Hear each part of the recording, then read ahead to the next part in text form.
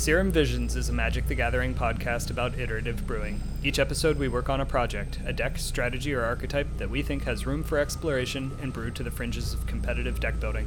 In this episode, we welcome back Emiliano Sagasti, aka Mord, to the pod to discuss advancements with Song of Creation. After that, we'll talk about some early stage nonsense featuring Wayward Guide Beast and ways to abuse it. Have a sip of your Blink Moth Tonic and open your third eye. This is Serum Visions.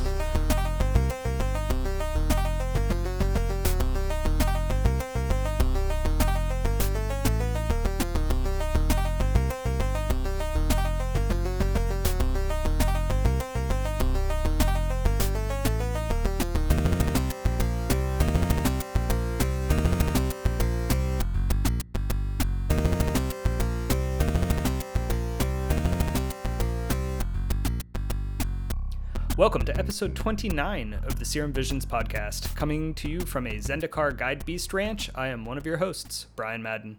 Joining me is a man who made his fortune selling grinding stations, Arun Singh. How are you, Arun? I'm doing really well. You know, as soon as Breach was printed, a grinding station actually spiked to $10 a piece or something pretty insane when people were clamoring about how it's gonna be so busted, and then did not realize it folds to a lot of hate and interaction, including creature, artifact, enchantment, like you name it, it's nuts. But so that's kind of funny, so you're not terribly wrong, though I've only got 4. But I'm doing very well. You know, I did my Peloton workout already, woke up nice and early for the Modern Challenge, you know, scrubbed out pretty hardcore, 2-3, definitely the worst I've done in a while, but it happens, you know. I learned a lot, so that was nice. But otherwise, you know, excited to get to record with you and our wonderful guest, Emiliano. Hell yeah. Also joining us is Urian's first choice as a companion, Emiliano Sagasti. How are you, Emiliano? How are you guys? Thanks, Brian. First time I have finally get to see she. Like, I have talked to you guys before, but we never connect. Yeah, that's true. That is pretty exciting. Never managed to be on the same podcast yet, even though you've been on. I guess you've been kind of been the replacement on Serum Visions when I haven't been here, so it all makes sense. Exactly. But yeah, this is exciting. You know, I'll never forget, and I say this all the time, but arguing over Astrolabe in the 5-color Niv Discord with like the whole Discord, everyone being like, no, you know, like we don't need Astrolabe in Niv. It's wild times. She exposing the few weeks I hated Astrolabe. Exposing me for being an Astrolabe. I used to hate Astrolabe for the first 2 weeks, then I saw the light, and I couldn't come back.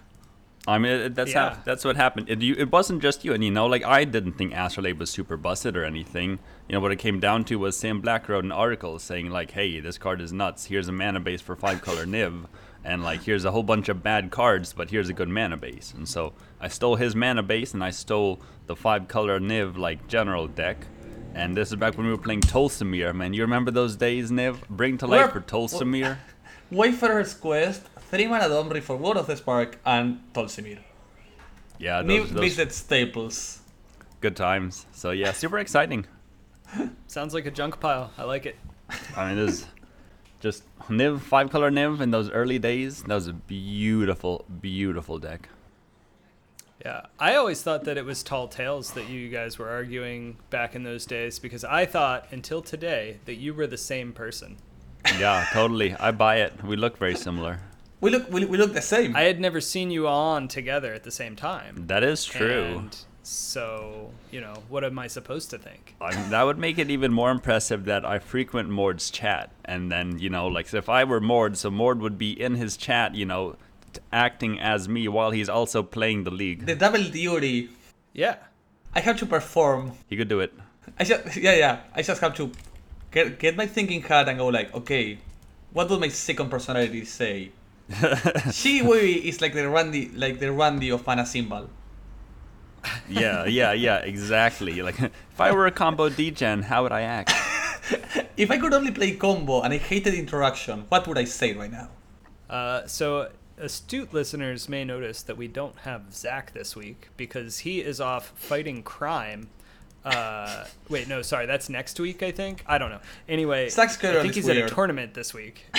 Yeah, Zach is killing it with the paper results. Just, you know, he's at I think maybe it's a face-to-face open right now. It is, yeah. And I think he's made day 2, which is already impressive. Yep. But he's just killing it, man. Like, go Zach, repping well. Like once again, you know, just like this kind of proved in Modern that if you pick a deck and if you learn it inside and out, even if it's not the tier 1 deck, like, Zach's not playing, he's playing Creativity, which is a good deck, like maybe solid tier 2.52, like maybe 3, it's not Murktide, it's not Hammer Time, it's not any one of the big, like, boogeyman of the format or those super established ones, but he knows it super well and he's consistently killing with it, which is great to see.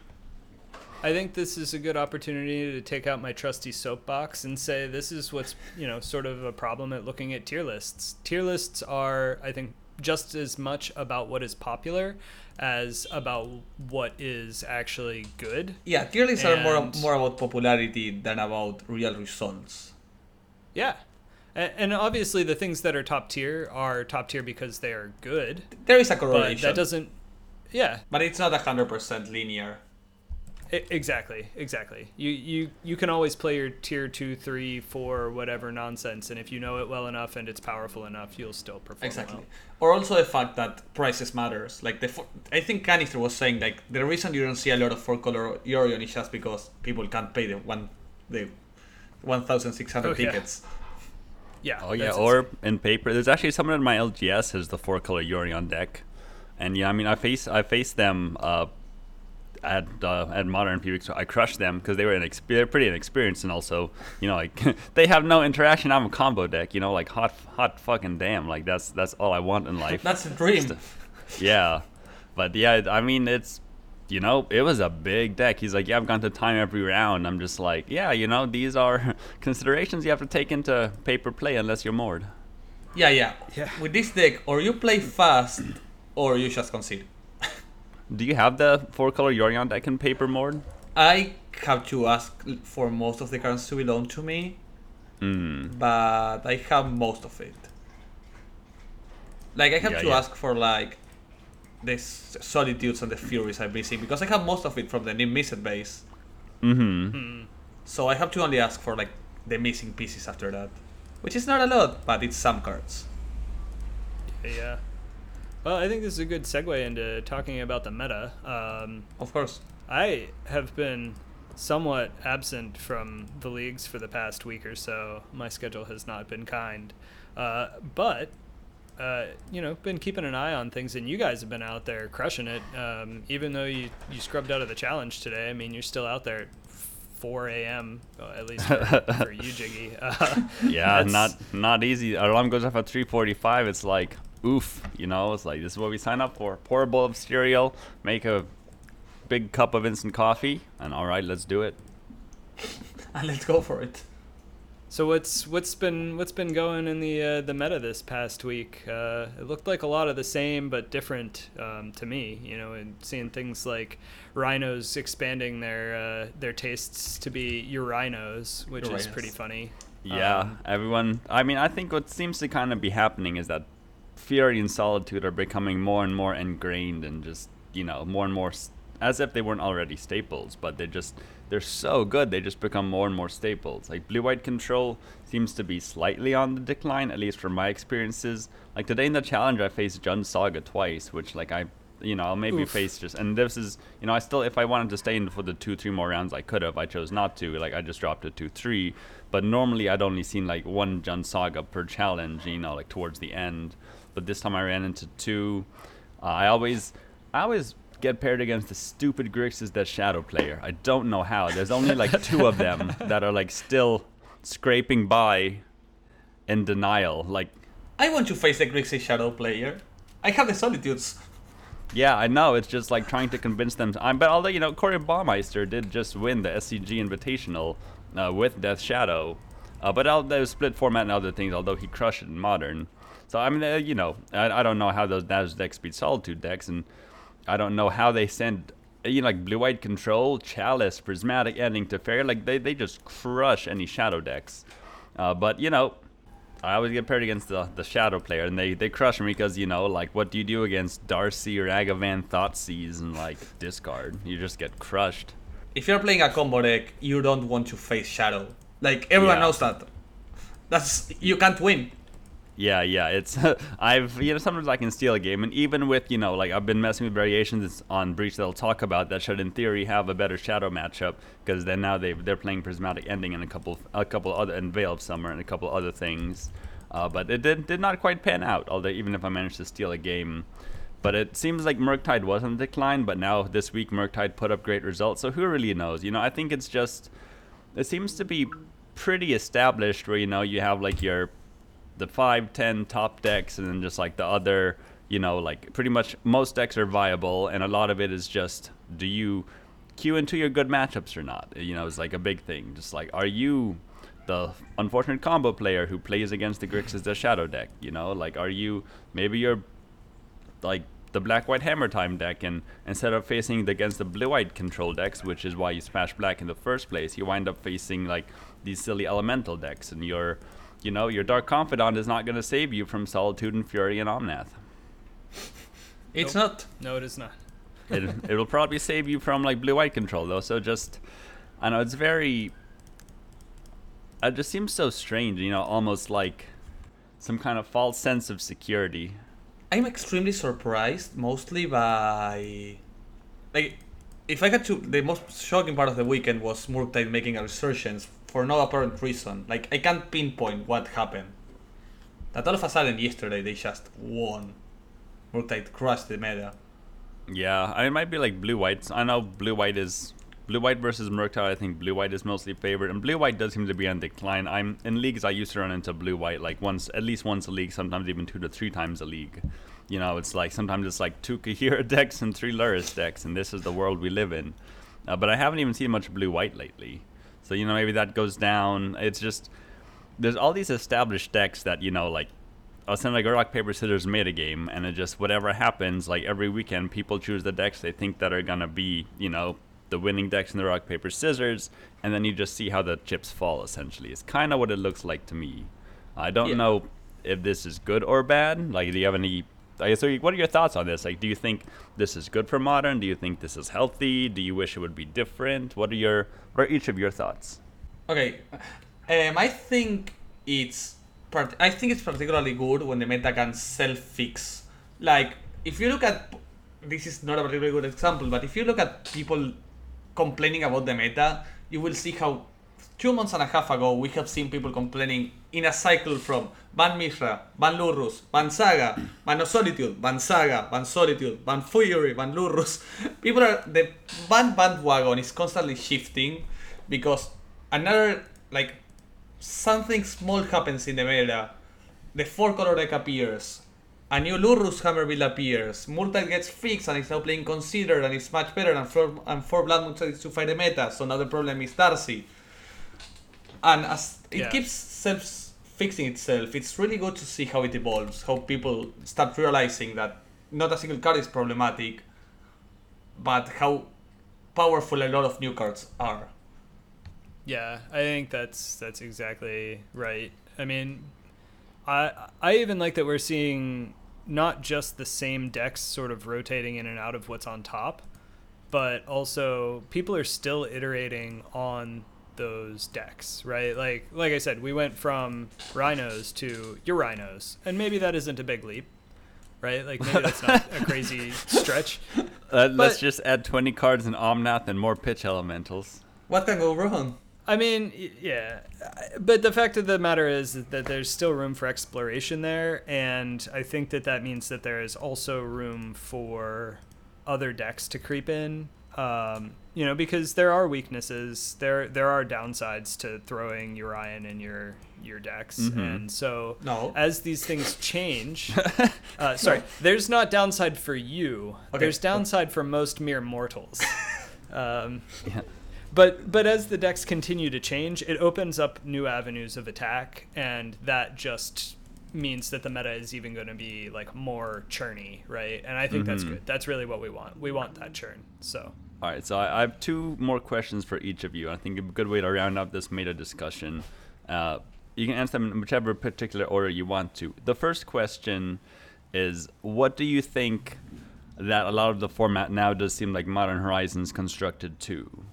You like Modern Horizons 2 constructed, where like the best decks just like 4 Solitude, just like 4 Fury, like all the pitch elementals, Darcy or Agavan, or the Saga, like so many of these, like Archon, so many of these pickups from Modern Horizons 2, and oftentimes, just if you need a white card for your deck, like sometimes you just want to do Solitude, and if you put anything but Solitude, your deck you might even be, like not optimal, where Solitude is the optimal card, and there might be other fine cards, but like Solitude's might be the optimal one.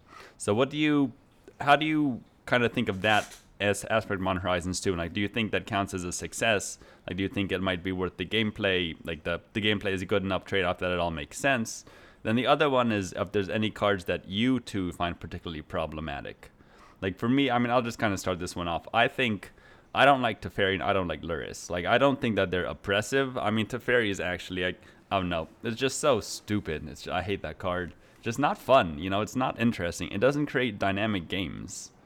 It's just like, here's my bomb, and like now you're playing Hearthstone, and I'm not. And now, in addition to while you're playing Hearthstone, now a whole bunch of random things don't work. And then Luris, and I just hate just like the stupid Jund Saga deck, how they 1-for-1, like Inquisition, Ragavan, Darcy, push your thing, Tarmogoyf, and then okay, like we're at parity, and then they just grab Luris, and it's just like great, sucks. I would, if I could do something, I would ban Luris and Teferi and then leave everything else. But I'm curious that, I'm not saying this is right or not saying this would even be the best, but I do think this would lead to better gameplay. I'm a degen. I think everything's fine. I have no ill will towards any particular card or cards. I don't know. I mean, so there's two sides to this. I don't like the financial side. I don't like it when people are gated from playing decks that they want to play because of the financial aspect. So from that side of things, I think Modern Horizons 2 sucks. I think that the cards that they've introduced are fine. I know a lot of people don't like free spells. I don't really care either way. I think that the games that I've been playing have been fun. I think that you are funneled into playing many of the Modern Horizons 2 cards, but I also think that like there's nothing keeping you from playing a lot of your old cards that were fun as well. So like yeah, so when you say like there's nothing keeping you from playing your old cards, do you mean like what? Like do you mean just like if you're okay with losing? Just like if. Well, I'm saying that they're like the old decks have certainly had things replaced in them, right? Because there are new, better cards. But I don't think that that is problematic in itself. And I don't think that all old cards have been outclassed, right? Like that's kind of what I'm getting at is like, yes, there have been a bunch of cards that have been outclassed by the new cards, but the entirety of modern pre-MH2 was not suddenly kicked out of the format. People like to, I think, be a little bit hyperbolic and say that their old deck is unplayable. But then we see, Corey win an SCG whatever event with Grixis Death Shadow, and my guess is like, was he playing the Dress Down Shadow or was he? Yeah, actually, I want to look into this. And I think that's a really good example of a deck that like people are like, oh, it's unplayable, and then somebody came up with the Dress Down Shadow, and it's like, actually, here we've added a single new card from Modern Horizons 2. I don't know, maybe they've added more. Maybe I'm gonna put my foot in my mouth here, but like. That's the kind of stuff where, like, yeah, Death Shadow is still a perfectly valid, fine card. Maybe it's not well positioned if, blue-white Chalice control is on top, or, like, there's a ton of Solitudes running around, but that's just how the meta goes. There have been times in Death Shadow's history where it's just not good because some other hate card is, popular at that time. Yeah, I was Dressed Down Shadow. So there you go. Now you just said the Dressed Down Shadow part is exactly what I sort of disagree with Ryan. It's true that you can play whatever deck you want. It's true that you can play your old deck. It's not true you can avoid playing Modern Horizons 2 cards. If you're playing the Shadow, you're playing Dressdown, not Temple Battle Rage. If you're playing Burn, you might be playing Darcy and Ragavan as a Lothar. If you're playing Shan, you're playing Shun Saga. But my question is that actually like a problem? No, not at all. Yeah. I mean, that's the kind of question I wanted to ask, just like, is it a problem that if you're a red aggressive deck, just like you're going to start off with like if you're a red aggressive deck and if you want to have Lurtz as a companion, like all of these shells are going to have 4 Ragavan, 4 Darcy, 4 Unholy Heat. That already happened. Like, if you're playing a red deck, you're playing 4 bolts, the exact same mana base, 4 red canopy, and if you're playing a black deck, you're playing a split of 3 Inquisition, 3 Exorcist, 4 bolt, 2 push, 4 lilies. If you're playing a control deck, you start with 4 path, 2 chases, 4 counters of the whatever kind you want, and 4 Archmage Charm. Yeah, like, that has happened since I started playing Magic. Maybe, I don't know before that, but now Yeah, I sit I down guess- and there is a base. Like I totally agree with that. I guess my point would be that, like, you know, Bolt, Path to Exile, you know, when you're building these shells, like, this is, you know, like, Bolt's been around for a while. Like, these are all, you know, just like one set comes up with just like this new staple, and then like now it's there. Like, this is a single set that's come out with, you know, like, easily dozens of modern staples. Like, if they were to do Yeah. this again, just like how much would keep getting pushed out, you know, just like eventually. Yeah, you know, just I don't know, just what if the normal modern cards that we have keep getting pushed out for like these upgraded, more powerful versions? So it seems to me like what you're actually asking is the velocity of change acceptable or not? Yeah, that's that's a much more elegant way to. I don't Ask. love I think the velocity is fine.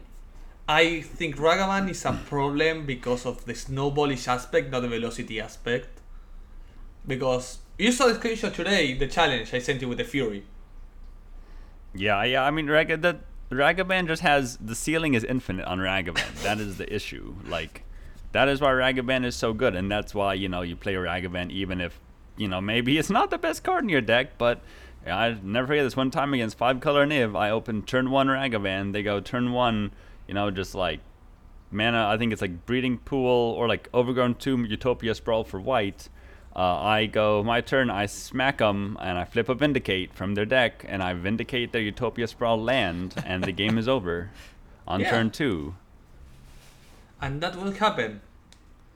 So I think that the velocity of change doesn't bother me in terms of cards. The velocity of cost does bother me because, again, I don't like seeing people gated out of playing things. So Yeah, here's yeah. the interesting thing, because I know Spike talks about this a whole lot, and because I mean, being a big streamer would be fun, but also I can't imagine being asked the same question a billion times a day, and then like having people just, you know, like take it out of context because they're being stupid, because there's a lot of stupid people in Twitch chat. But like he talks about this and how like Modern Horizons 2 pushed for the price of Modern, but part of the reason is that it's made Modern much more popular. You know, like more people like this. I think Modern Horizons 2 is another printed demand set, and like people are still buying it. So it's not that the supply is so much the issue in paper, at least. And on Magic Online, supply is absolutely the issue, but in paper, supply is not the issue. But what happened with Modern Horizons 2 is it made Modern just a lot. You know, people seem to enjoy playing it more, which created the demand, which increased demand of people who want to buy into Modern and play Modern, which then raises the prices. So it's almost as Catch-22, where like if Wizards comes out with a good set that makes Modern a better format and makes more people want to play it, it automatically winds up pricing people out of it. Which is, I don't know how you'd solve that, but that is one argument about the price. And I mean, I think that this is actually a really good time to point out that people used to bitch about the prohibitive cost of entering into Modern, right? And that was because fetches were too expensive, Lily, old staples were too expensive. And so in some ways we've pushed out expensive old staples and we've introduced expensive new staples, but the expensive new staples are at least a little bit easier to accrue or acquire at this point. Until that set goes out of rotation or stops getting printed or whatever. And so the people who are entrenched Modern players are feeling the pain, but like newcomers are able to drop, you know, $700, $800, $900 or whatever, get into the format with one of the top tier decks. And I don't know. I mean, I think there's trade-offs there. Yeah. For example, I'm going to country specific or outside of USA or Europe. The other day we met with the guy that brings boxes into the country because we don't buy boxes legally. Like any store, no store buys boxes more than 2 boxes legally. They just bring it in through a container. We made the numbers that there must be around 200 Solitudes in Argentina. Wow. Jeez. So that means you won't have more than 60-70 players playing a specific archetype because it's not possible physically. So Modern Horizons 2 had that problem. Also Ikoria, I think there was less than 100 Lurus during the quarantine. Yeah, that's wild. Because we couldn't get Ikoria into the country. because the quarantine had everything on lockdown. So then any boxes that entered was people that just went to USA and brought some in their backpacks. So that started to really force the number to work weirdly. So the meta was it was playing pre-quarantine meta until everything ended. And that's where, like, yeah, I really dislike the access problems. Like, I want everybody to be able to play with the cards that they want. And this is something that I've complained about for a very long time. I think what they're doing with Secret Layers is brilliant because it provides them a way to make just tons of money off of people who can afford it. But the flip side of that is I want to see them bring the cost of cards down to just play the game. Maybe they don't even have art. I've said this before. Full text cards or whatever, like basically legal proxies, quote unquote. But charge people like me who are willing to pay for Secret Layers however much money, and I'll continue to pay for the Secret Layers, especially knowing that it's helping drive costs down for the average player. The biggest That's problem really of what Magic. I want to see. It's the biggest problem of Magic. The biggest problem of MTG is pricing. Like, Yep. in getting new players in, and Arena's economy doesn't help in it being free. So it's always expensive to play Magic, and that's unavoidable. Yeah, it's a good time to remember. Magic is indeed a luxury hobby. Always. Yeah. For better or for worse. Yep. Yeah, just something I try and keep in my mind because you like we're talking about. Like cards get expensive, just like takes a lot of time, etc. But definitely, sometimes a lot of things don't feel fair or just. But ultimately, what comes down to is Magic is a luxury hobby. When you think of it like that, a lot of it helps me to put in perspective, just like and feel a little better about it. Sweet. Well, now that we've gone off on our soapboxy tangents, I think we can probably put a pin in the meta discussion. Quite the tangent there. This is what happens when Zach leaves. I think this will really help with the translation to the next part because I just finished comboing. I have been comboing for the last 11 minutes. That's awesome. I like that you're carrying on a discussion and contributing to a podcast while in the middle of a league. This guy. I have been comboing for the past 11 minutes against the same guys, so that's the perfect entering for Song of Creation. Yeah. Let's take a little pause, and when we come back, we will hear a Song of Creation.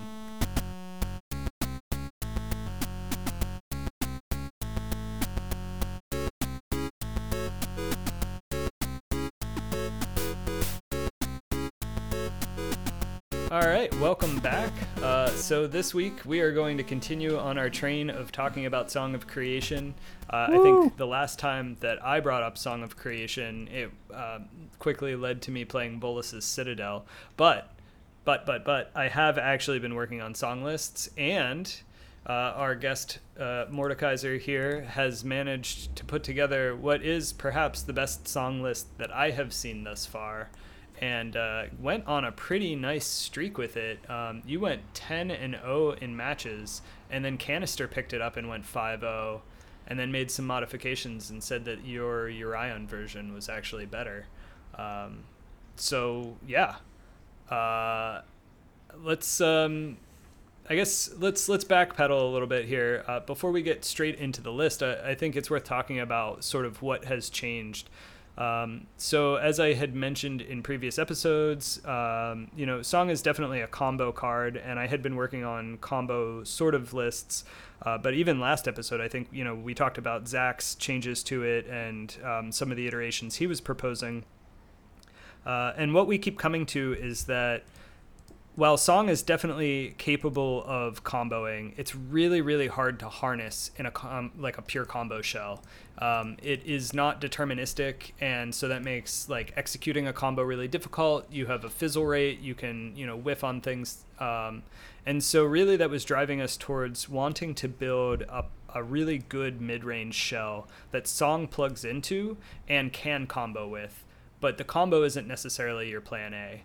I wanted to be able to do something like, all right, I play my Song of Creation, and now I'm just going to have a Terror of a turn where I cast as many spells as I can, and if I manage to combo that turn, great.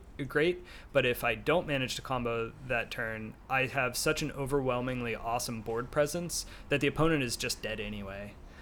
So starting from that idea, I think is the way to take Song. Mord, what do you feel about all this? Because this is effectively what you've built with your list. Yeah, well, a few days ago, like around a week, I saw a list posted by Eric, who is an basic brewer as well. He was also the one that worked with me on Magda, And he was proposing exactly what you just said. A Song of Creation deck that could combo with Song, but could play an extremely good fair grindy game. And it had the same sort of base as the 4-color Omnath deck I was playing, so I was like, okay, I gotta try this.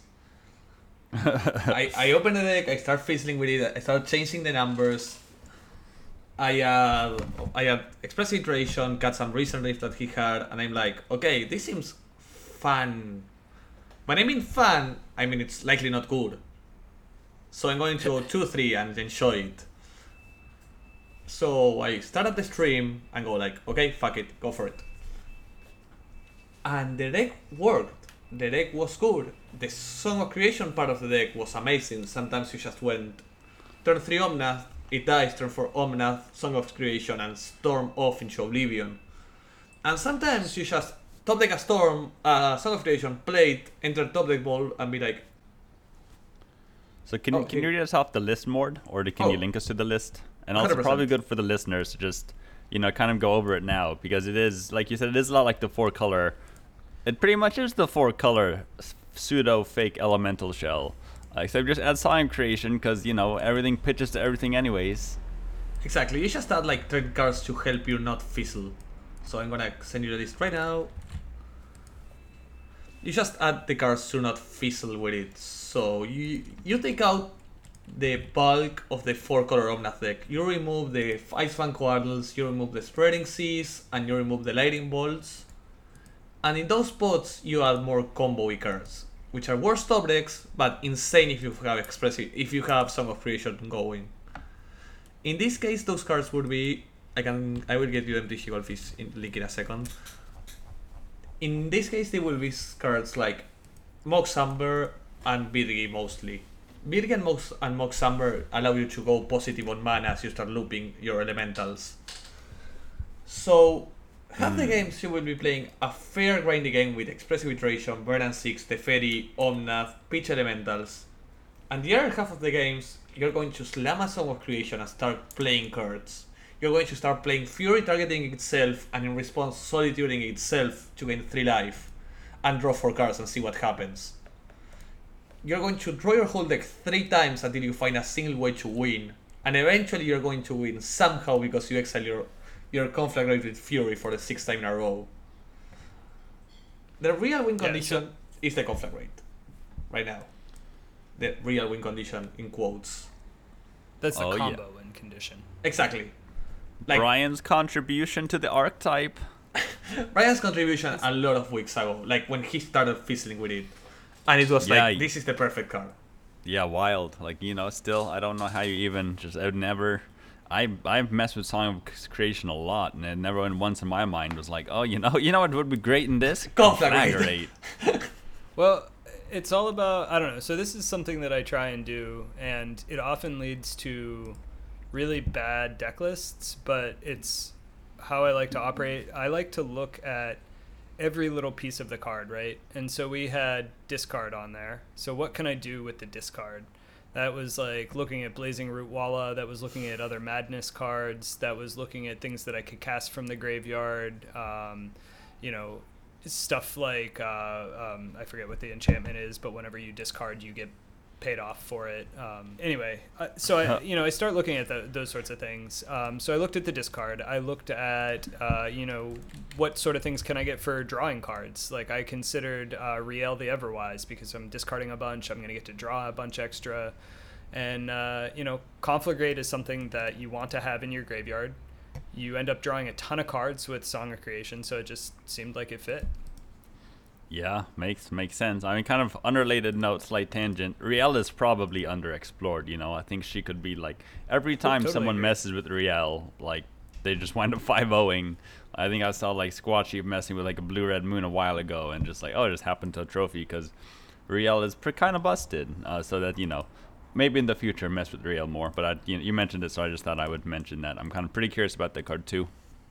Yeah, well, and I think you're spot on. I think that card is also very interesting, and actually was something I wanted to try in a song list and haven't gotten to. But I have no idea what Riel does. It's the one when you discard, you draw. Yeah, you draw that many cards. Okay. The first time you discard each turn.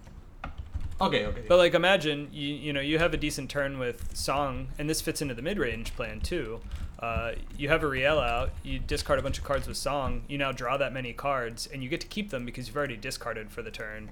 And so again, you have like a stacked hand on your opponent's turn. So if you're playing things that can be cast at instant speed, maybe they're flash creatures, maybe they're actual instants, you've now put yourself in a position where like the downside of Song isn't actually a downside anymore, especially if you're planning to like make use of that discard every turn.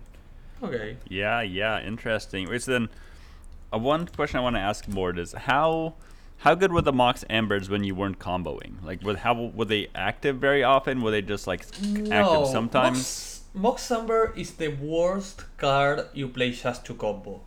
Yep. Why? Okay, because that makes sense. Your deck can use the mana from Virshi. Like, I have gone stuff like turn 2 Virshi with Atlopias Brawl, turn 3 Manamorphose for an extra red Fury your board. And the other side of Virshi, the Horn, is insane in any grindy game. On the challenge today, I just won a game where I go turn 3 and turn 4 Horn, and we were playing the mirror. I was against 4-color Omnath, and they couldn't stop it. Like, my Brennan 6 Plus became draw 2 cards. 5 CMC. What do you do? Where's your prismatic ending now? And it was their only removal for it, so I just went ahead. Big is kinda decent. Manamorphose is worst case scenario, it's a cantrip. It could be worse. Like, it's bad, but it's not terrible. Endurance is a good magic card.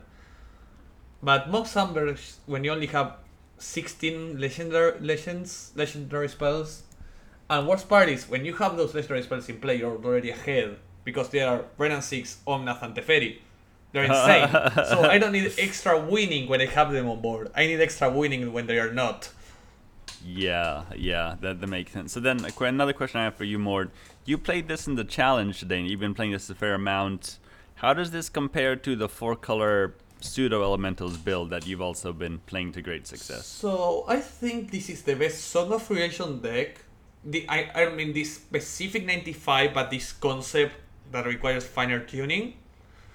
However, I think it's worse position in the meta than the 4-color Yorion pile. And the main reason for that is you have worse top decks and the combo is not fast enough to defeat your bad matchups. You're not going to combo before Tron gets to the Tron things. You're not going to combo Amulet before they do Amulet things or another combo deck. So you're not fixing your mistakes. It's amazing in the mirror though. If I was playing the mirror, I would have Song of Creation on my deck. But if it's not the mirror, oh doggy! I just saw the dog behind she. If I'm not He's playing, chilling. He's chilling. If I'm playing the mirror, I want it. But against other grindy decks, I don't. So my next experiment will be sort of working with that. What happens if I grab the normal shell and try to fit in the Song of Creation with a few changes, without making my topics worse? Does it seem like it might just be a sideboard card in the normal shell? It might, or it might be a main deck card. Like, it's the best top deck. Like, I won so many games today in the challenge. I think I got 25th or something like that. Just because I went like, Song of Creation, Fury or Creature, play a Brennan 6, go. Next turn I top deck, I don't know, something. I top deck like Abundant Growth, Theft, Virgi, Manamorphose, Witness, Theft, go. And the game was over. Because I was playing against Shun Saga, and now I had 7 permanents on board more than he does. That they did. Yeah. I mean, that's, the thing, I think, going back to the Tema Rosa song that Zach and I worked on a lot. It was the same thing where, just like, Song was a top deck that could get you out of situations that no other card could get you out of, straight up. So you're saying that you want to take the 4-color elemental shell, you just want to toss in Song and like none of the combo and see how it works as a value engine? Yes. Maybe some of the engine. Like, Bone Crusher Giant was an addition I had before the challenge today. Like, I added it at 7:57 a.m., like 2 minutes before. I even had to go buy one because I didn't have enough to rent one. And I was like, okay. And it wins a lot of games because when you're comboing, you just leave it in exile. And you can hardcast it next turn to restart the combo. Yep. Yeah, definitely. I think that's, having ways to bank cards during your song turn was huge. Like Mishra's Bauble was a pretty similar card where you would cast it, draw 2 for free, it would just sit there, and then you crack it during your opponent's end step, whatever, you draw an extra card, or you could even track it end of turn, because you draw the card during your upkeep after you've already discarded your hand, and you're just 1 card deeper, like the next turn to increase your chances of recomboing or just kind of going off again. So, I guess the other thing too, there's the abundant growth that like sacrifices to draw a card instead, which is not quite, probably not as good as abundant growth. I think Pioneer has access to Unbridled growth. Yeah, unbridled growth, but that's also like it doesn't draw you the card on. No, it's so counter, bad. which is important. Yeah, Well, but it does store a card. Yeah, that might actually be good in this case, because you can always crack it on the spot if you just want to get the card. Yeah, but then you lose your fixing is the issue. Sure, it depends on the situation. Obviously, like you may not need that fixing at the time. Yeah, I don't know. I think that's an interesting idea actually, though, and the fact that you're looping your library over and over with endurance means that like that actually turns into a cantrip you get to reuse a couple of times too. Yeah, and the other thing too is like you can maybe just consider just adding Bauble to these decks more. Like it's not, you don't really have many Bauble synergies, but you do have a bunch of fetches and Ren and 6 kind of the Bauble trick, and it's relatively free. There's always the idea of just saying, like, it crossed my mind. I'm not saying it's good, and I know it's not good, but just go, okay, screw it. Grab my normal list, remove 6 cards, add 4 Mishra's Bauble to Lurus to the main deck. And just say, okay, go, have it. And then they choose Song of Creations, and hope it's good enough. I mean, you'd probably just want 4 songs, I would imagine. Like if it's maybe... Like, if you have 2, you're barely gonna... I don't even know. Maybe you don't even want to draw them so often, but I feel like it's just so powerful, and it's one of the cards, like, you top deck it, and, like, you can almost win on the spot. I feel like you want to... Especially, the earlier you see it, it might even be better, because then you can cast it, get your additional land drop, and then just, like, go off the next turn. Well, and being a triple color card, I feel like Song is actually... not something you mind seeing multiples of in this particular shell because it pitches to all your best elementals anyway. So. No, that's what I was to say. Song's not white. If Song was white, Song is the 3 wrong colors. 3 wrong colors. Ah, I mean, sure, blue not useful in this particular case, but green and red seems fine. Yeah, green is fine. You also need to play Endurance main deck. For anyone playing Song of Creation, please play Endurance in your deck. Don't lose yourself to meal just because. Add 1 or 2 endurances. And when you endurance, order the triggers correctly. Don't be like me. Yeah, this might just be us trying to convince Mord to throw... what bad cards can convince Mord to throw in his deck? Like, what else can you test, Mord? What other bad cards? I have played so many bad cards. I know. The sky's the limit, guys. Oh yeah, well, no, for sure. I'm certainly no short. I'm never short on bad ideas. So if that's the goal, I have plenty of bad ideas to throw his way. I'm never short of bad ideas. It's a perfect description.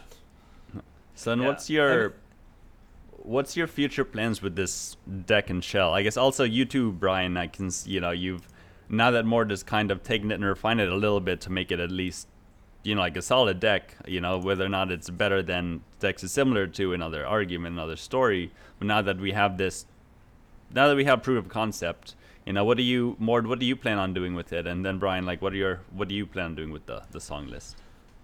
I'm gonna keep tuning. I'm gonna keep trying to see if I can make it. Either I need to make it more consistent or a turn faster.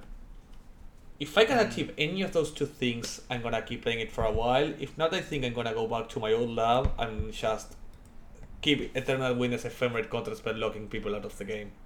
Because I just love Eternal Witness Ephemerate. Because I'm a simple guy. Pretty fair. Yeah, I still have stuff I want to try. I think that this is great because it shows, like, okay, the idea is correct.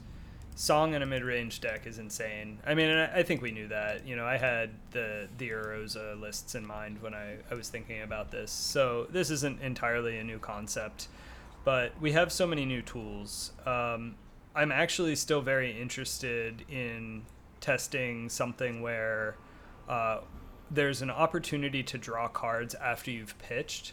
I'm really interested in seeing if I can find a shell that has enough instant speed interaction that can be good even if you're playing at sorcery speed. So I'm thinking things like Brazen Borrower, that kind of stuff to play like a tempo or a control game with Song. I think it's going to be probably bad, but I like Riel is a great addition or a great idea for like, okay, I've just pitched 4 or 5 cards, I draw 4 or 5 new cards. Maybe one of them is a bounce spell, maybe one of them is a conditional counter spell that is worse than counter spell but allows me to have something that plays at both sorcery speed on my own turn and isn't a dead card, and also interact with my opponent. So something like Is It Charm is a good example of that.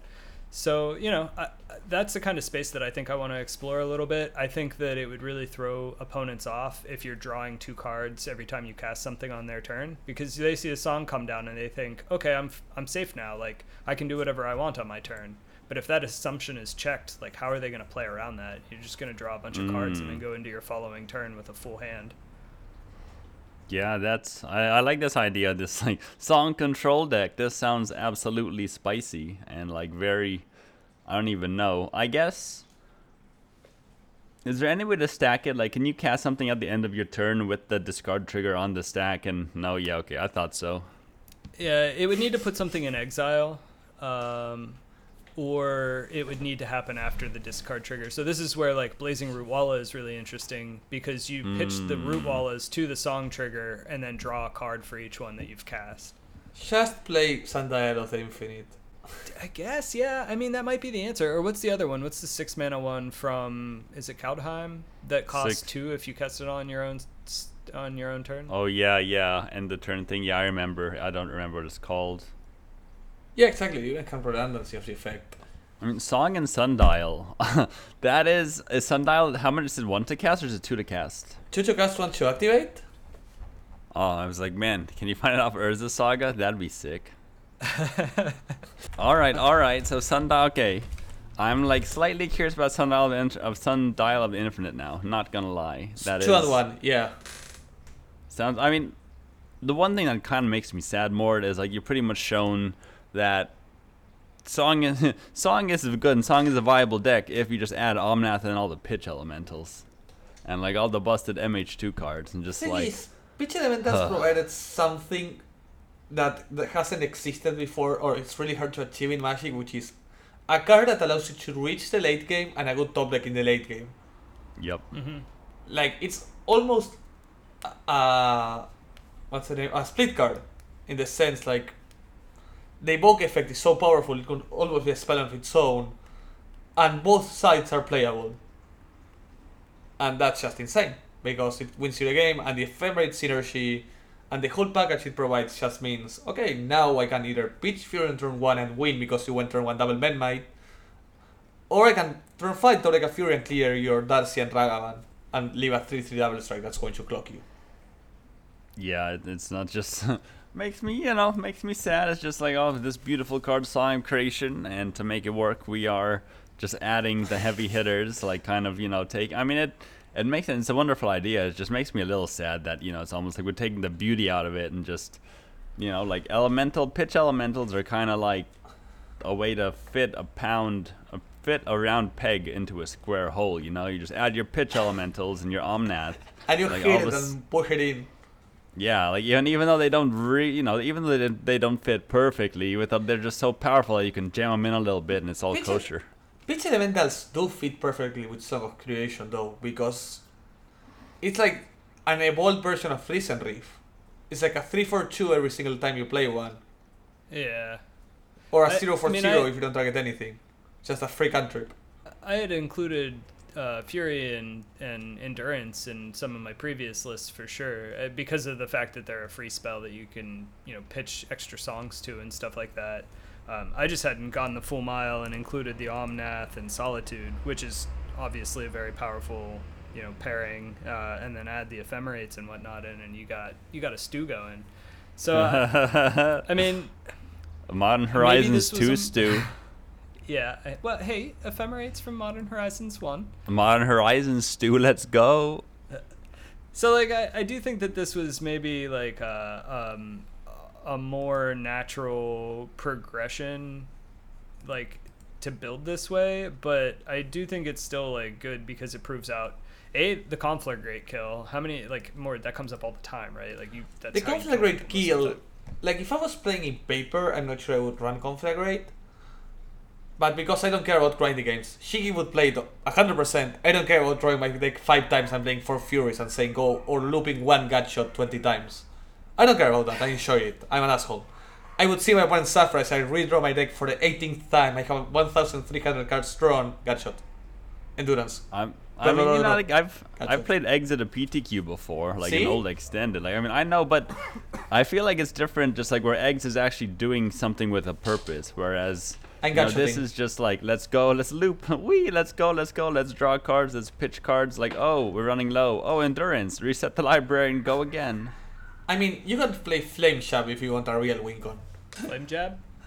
Flame Shab Virshi has to be deterministic. Wouldn't you? You might even That's like Doesn't the that have one. retrace? Yeah. But then you run out of lands. No, because your endurance impact the answer discarding. Gotcha. Okay. Well, then you might. Will you run out of green pitch cards possibly? No, you make damage which is equal to the multiplication of the amount of green cards in your deck times the amount of lands you have left to shuffle. So I'm assuming you have 7 lands in play, you have 21 lands times the amount of green cards in your deck minus 2 by each iteration. So it has to be close to like 250 damage. Alright, so you clearly thought about this. I trust your math. I don't feel like doing the math, but like I understand why and like where you came from, and I trust it. It makes if I wanted to know, I would do the math, but I know you I'm do the just math. You're the doctor here. I'm the I'm just going to trust your sociologist. math. Hey, You're you the- know, using your brain is hard work, okay? If I can find an excuse not to use my brain because someone else used their brain, I will take that happily. As long as I trust their brain. I think we're really in the weeds on Song of Creation. I don't know that there is a whole lot more to say on this particular list, but I am going to very eagerly watch how it changes. I don't know. I think that there's still a lot of juice to squeeze out of Song of Creation, and I like where the things are headed. So Yeah, Oh, the yeah. deck list works. The deck is a real deck. Like, you can go ahead and win with this deck. Like, if I hadn't gotten so lucky, I think I had almost a top 16 lockdown this morning. Damn. Oof. And I guess the other thing I want to say is, like, especially with Song Creation, this is one of the cards that, even if it's not busted now, all it will take is just one misprinted card or just, like, one card. You know, like, when... It's one mistake away. Yeah, exactly. You know, like, when they printed the Underworld Cookbook, they did not even consider the interaction with Starfleet Daredevil. They did not know that interaction existed until it happened after it was already printed. So it's pretty... I mean, I don't blame them. You know, it's just, as someone you have so many cards, it's just going to happen. But it's just interesting. It's like, you know, like, yeah, kind of just like Mort said, one mistake away, you know, like one Underworld Cookbook away. So a seemingly innocuous card that, you know, like, turns out works really well with this other one. But, yeah, I think that down the line, this card is definitely going to be more broken. Like, it can't not be. Like, anyone, you know, Mort, you've casted it a bunch of times. You casted it's nuts, right? It's just like, oh my gosh, I'm drawing my whole deck. I have no, well, this I'm not going to exaggerate with this. I have not lost a single game. I have resolved a Song of Creation, and like the only game I have lost that I resolved a Song of Creation, it happened twice. First, I was with Ryan streaming the game, and I misclicked my endurance trigger, and I milled myself. yes. Second time, I was against Burn. I was at 4 life, and they had an Eidolon, and I didn't find a Fury before I found 4 Mox Amber. Yeah. But those are the only 2 times in around more than 20 matches of testing that I have lost after resolving a Song of Creation. The card is that good. If it resolves and you have anything, you win. Like, I have nothing in hand, it's just top like Abundant Growth. Like, today in the challenge I went like, Song of Creation, hits me with Ragavan, okay, land, hits me with Ragavan, land, Abundant Growth. Okay, game is over. Because I Yeah, went that's Abundant Growth into a Death, into Bounce Abundant Growth, and just play my whole deck. Just crush them. Yeah, I just played more than 17 cards, and I fizzled. But I had... Oh, my opponent made the mistake of playing a Torpor. And I started playing my Pitch Elementals. Yeah, and I was like, Pitch Fury, 3/3, Pitch Solitude, Pitch Fury, Pitch Endurance, Pitch Solitude. And by the end of my turn, I had 7 creatures in play. Alright, well, what about if we played Torpor Orb in the deck? We out the Torpor ourselves. That is not actually a terrible idea. It might be, Jermaine. It might be a terrible idea. I don't know. You can say it's not. But it hits so many other decks so hard. Yeah, but like now your Furies and Solitudes they're just like 3/2 free lifelinkers, which is like not the worst. But if you don't have Time Creation and you have your Torpor Orb, it probably sucks. I mean, Fury is just a house on its own. You strap a Soul Guide, or not Soul Guide Lantern.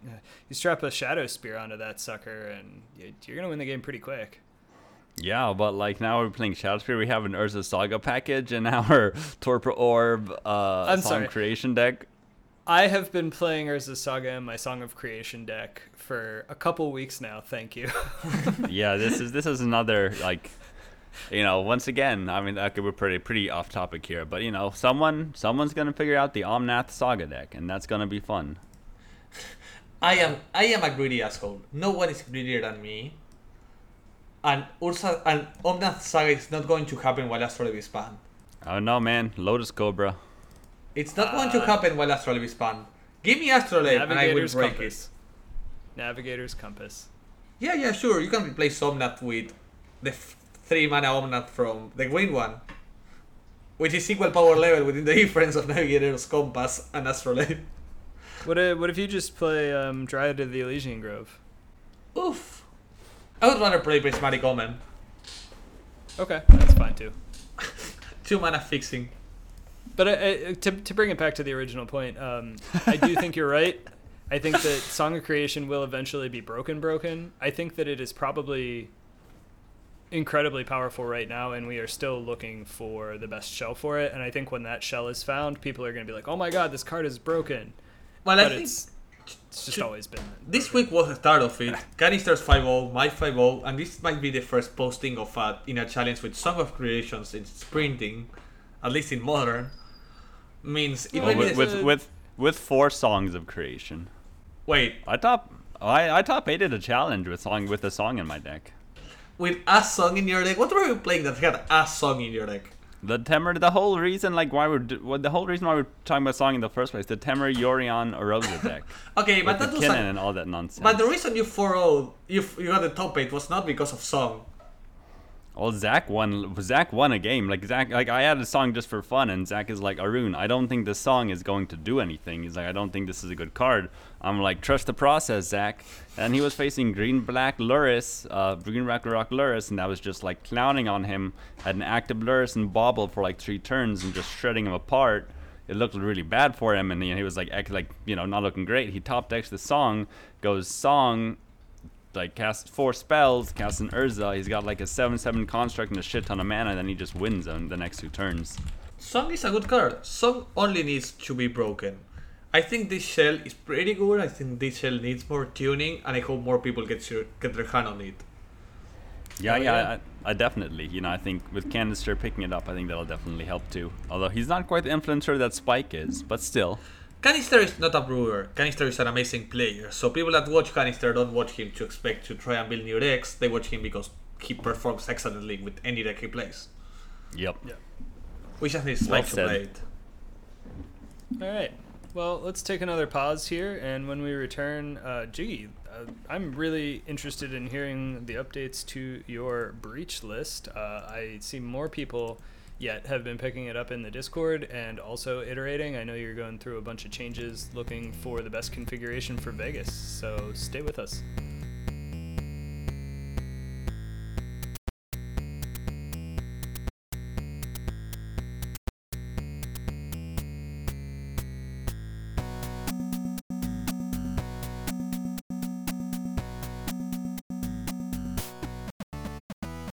Alright, welcome back. So, as I said before the break, Dr. Combo here has been hard at work trying splashes of colors and Woo! working with some of the folks in the Discord. Big shout out to First Turn Negator, aka Grixism, aka Soren, for also picking up the deck and I think making 23rd, 25th place in the challenge yesterday, was it?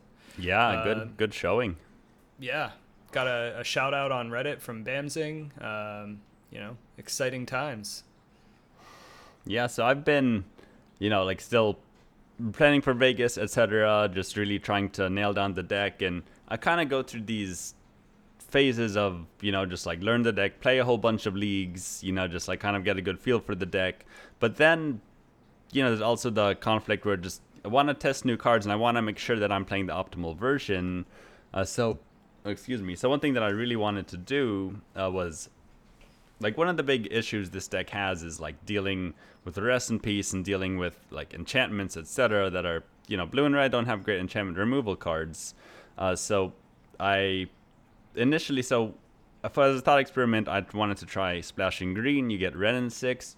You also, this deck has a huge issue with spreading seas. Like if they cast spreading, blue-white control is like, I feel like it's a pretty even matchup, and it oftentimes comes down to how often they have spreading seas for your Urza Saga.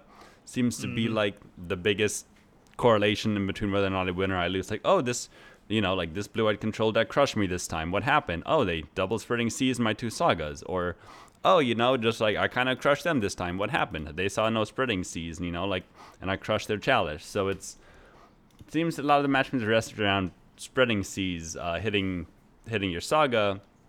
And also, just like against control decks, do like counterspells are kind of annoying. Chalice on 1 is on 0 is a huge pain in the butt.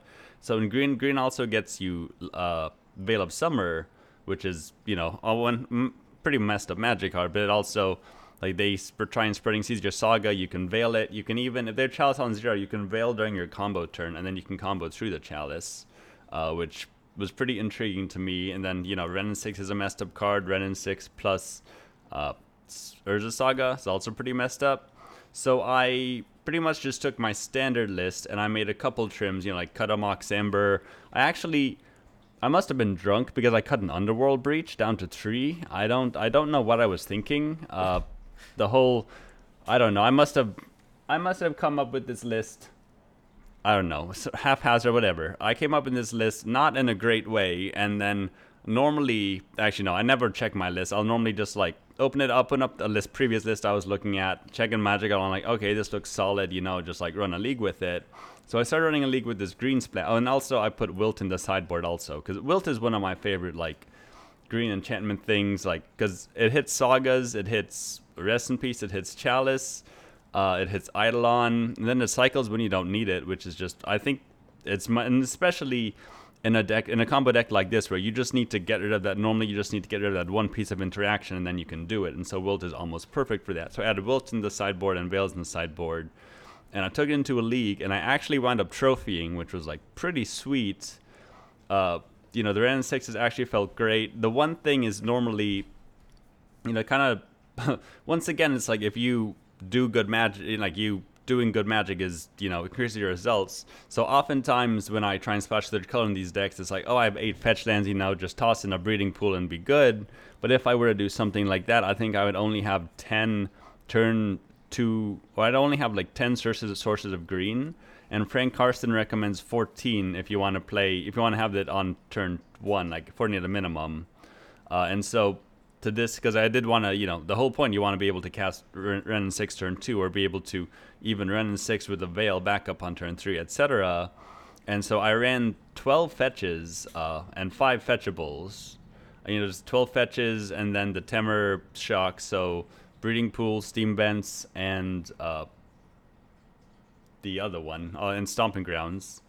And like that was, and then like 2 basics, and then 4 sagas. Like that was my mana base. So it's pretty intense, and definitely, I think another one of those brute hammer forces where just, like we care about the color sources more than we care about having lands, like the lands in play.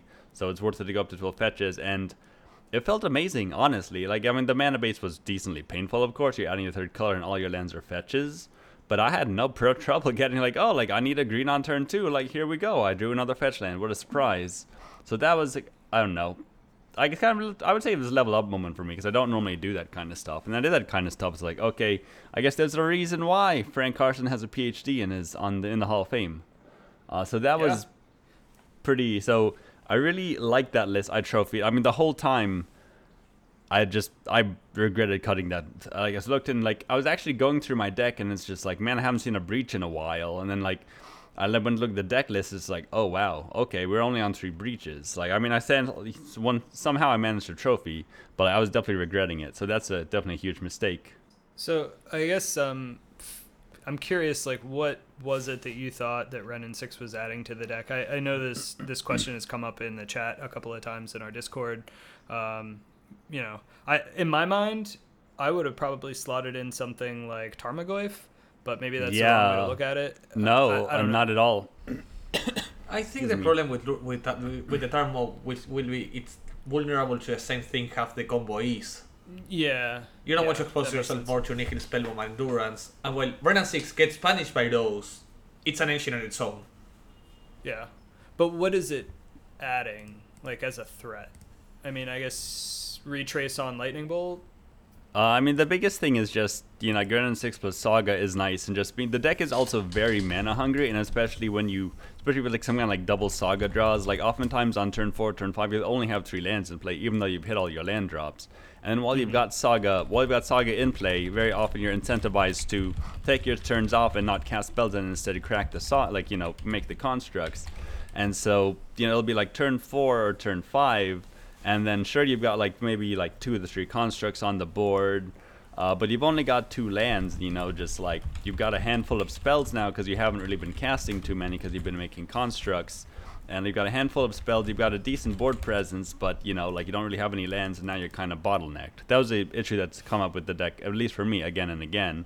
And I thought that, you know, I was only playing 2 and I thought, you know, like we don't want to, you know, other decks that we played, like 5-color Niv, you know, you want your ideal turn to play if you're not under pressure is Ren and 6. Like that is, you always want to see that.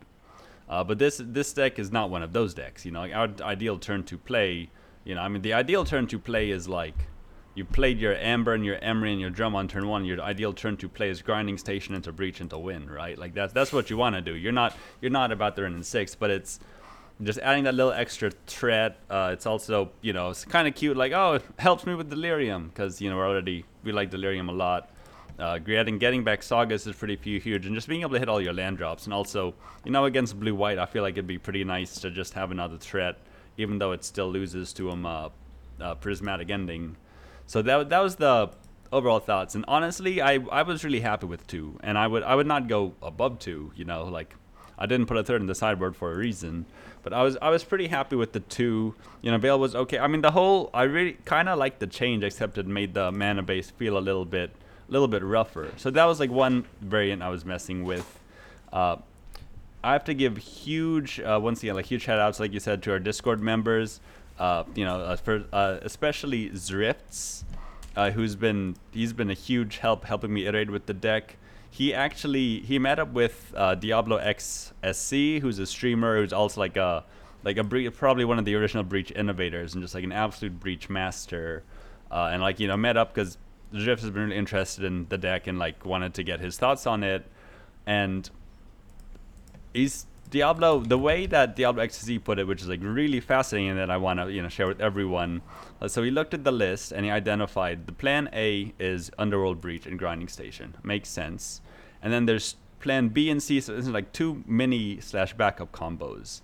And one of them, he said, is like Ragavan and essentially letting Ragavan connect, which I hadn't thought about. You know, like no one had ever I never thought about Ragavan connecting as like a combo, but you know, like it is like Ragavan connecting will snowball, but in order for Ragavan connect, you need to protect the Ragavan and you need to clear the way for blockers. So he said that, you know, there's this one combo that you have Ragavan and you want to get rid of their blockers, so you should probably want at least 5, maybe even up to 6 removal spells. The other combo you have is Urza Saga and Artifacts. And like you need, you know, especially made a good point that Urza Saga, it's especially important to have those at least you wanna, by the time you Urza Saga, you wanna have at least like one artifact down. So then your first construct is a 2/2, 3/3. You grab something, it's a 4/4, and it's out of bolt range. And you're like 2 4/4s is so much more threatening than 2 3/3s. It's pretty wild. So you always want to have that. And because of that, he's like, like your removal's a little. His diagnosis was that your removal's a little bit low to help your Ragavan push through, and your artifact count is a little bit low. For helping Saga be as good as it could be. Dragon's Rage Chandler is a good card, and it's a good card in this deck, but it doesn't, it's kind of like a third plan in and of itself, where, it's just not, it doesn't really help with enabling Saga, and it doesn't help your Ragavan connect, except, if you want to argue that Darcy can eat removal. But oftentimes you want Ragavan to eat the removal anyways. So his suggestion was to try cutting the Darcy, not because it's a bad card in the deck, but because based on the two alternative plans you have, Darcy doesn't really fit in. Which was, it's sound logic, and I couldn't argue with it. And also, he's a master, master of the Breach archetype, good arguments. I even gave me a little list to test, to check out, and I'd be a fool not to do it. So I did run his list. I'll list it off real quick. So it's 21 lands, 1 Hollowed Fountain for the White Splash, Island, 2 Misty Rainforest, 2 Mountains, Delta Strand, 4 Tarn, 3 Spire Bluffs, 2 Steam Vents, 4 Saga, so 21 lands, 4 Bauble, 3 Amber, 1 EE, 3 Chromatic Star, an Aether Spellbomb, and a Talisman of Creativity. He's a big fan of Chromatic Star as a mana fixing, and also just a nice 1 CMC artifact that works well with the whole deck in general. Talisman of Creativity is actually a great suggestion.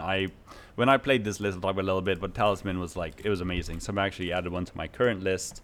2 Galvanic Blast, 3 Unholy Heat, Prismatic Ending, 4 Ragavan, Thassa's Oracle, 4 Breach, 4 Iteration, 3 Grinding Station, 4 Emery. So this, it's very similar to my list, of course, but the Chromatic Stars, little white splash, mini white splash for Prismatic Ending, some more endings in the side. So it's, it's interesting, and it's actually kind of funny. It looks a lot like his list that he did pretty well with, I think a month or two ago, kind of hybridized with my Saga list, which, makes no surprise how we all kind of gravitate towards what we know best. So I ran this list through 2 leagues. I went 3-2 into 3-2, and it felt solid. The Prismatic Endings, oftentimes they weren't super relevant. I think this kind of, the times when your Prismatic Ending gets you a Stony Silence or it gets you a Rest in Peace feels amazing, but that happened very rarely. And oftentimes it seems like the 1 mana removal spell is going to be interchangeable, whether or not it's Bolt, Heat, Galvanic Blast, or Prismatic Ending. They oftentimes do the same thing. I wasn't actually very impressed with the Chromatic Star. I know Diablo is super high on it, but there's some strange tension. Yeah, of wanting to sit around, but also wanting to crack it. If I don't have anything to do, do I crack it or not? It's, in case I could draw a Saga to make my constructs bigger, or maybe I need the mana fixing later. So I wasn't... I was going to say that's a classic problem in Wurza, where, people ask, oh, well, why don't the Wurza lists play Mishra's Bauble, or why aren't you playing X or Y or Z? And oftentimes it's because you have this tension between, you want artifacts on the board because they're useful for your Urza constructs or Urza Saga constructs, but at the same time, if these are also your cantrips, you need to be actively cracking them to draw towards your win cons. And so you end up in a really, messed up state, unless you already have the Saga out, in which case it's a very easy choice. Oh, well, it's pumping my constructs, so I'm going to keep it. But if you don't have anything, what do you do? And the other thing too is it's I think you explained it really well. A lot of what you just explained, my interpretation is that if you have experience playing the card a lot in these shells, you can make those decisions. You know when to crack it and when to keep it. I don't have that experience. That's the other kind of thing I was kind of realizing is that.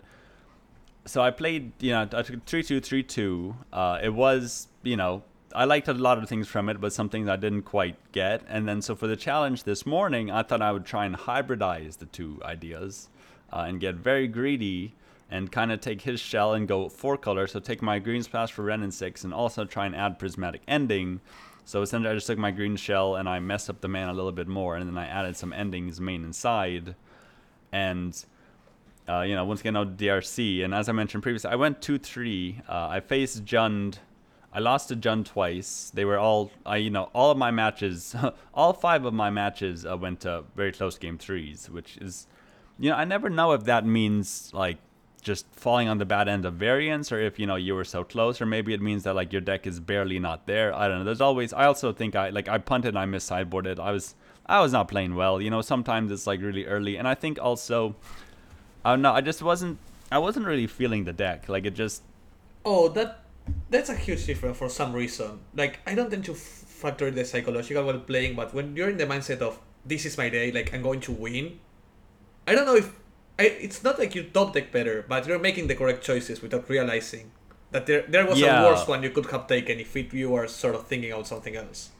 Yeah. I think you put it really well. I actually kind of wanted to ask about this because it's not that the deck was bad or anything. It's not like I was in like bad situations. It's just there was a feeling with the deck where it didn't feel super great to me. I mean, I did some busted things, of course, and I won a lot. But I think also, my mana base was atrocious. Like that's. I think the deck felt bad probably because, I made some pretty egregious deck building errors in like my mana base and everything, and that definitely costed me a fair amount here and there. And then, a couple of misplays and sideboarding, after that, it just kind of snowballs. So it's likely more so on me than the deck. But, just, I don't know. The mana base was definitely whack, but